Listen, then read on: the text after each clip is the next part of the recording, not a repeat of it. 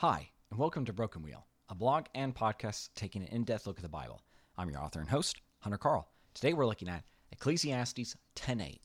He who digs a pit will fall into it, and a serpent will bite him who breaks through a wall.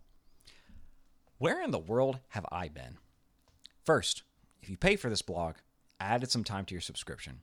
You're not paying for me not to post, and I apologize for neglecting my obligation. Second, this pause has been infertility related. My wife and I had a failed IVF transfer near the end of July. That's not the best, but I've obviously been able to write through them before. What made this time different? April through July was difficult. Sure, emotionally, but also in what we went through. A surgery in April, a stim in May, unable to transfer until June, wait 4 weeks, and lose another child. That is just a lot.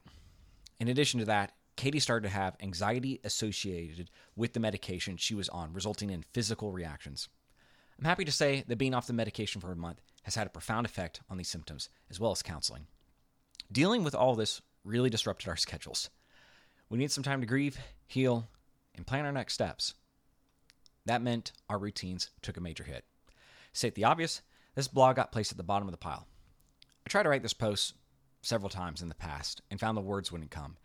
Every time I felt a thought coming together, a barrier of wariness would just keep me from completing it. I'm not asking for forgiveness. I'm apologizing. If you don't want to hear it, trust me when I say I'm apologizing to myself and God too.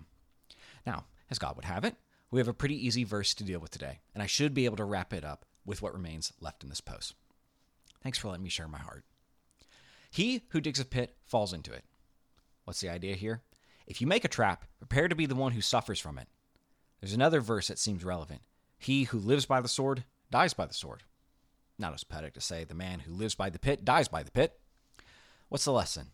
There are punishments in store for the wicked. Now, what in the world does the second half mean? Who has broken a wall and found a serpent inside it?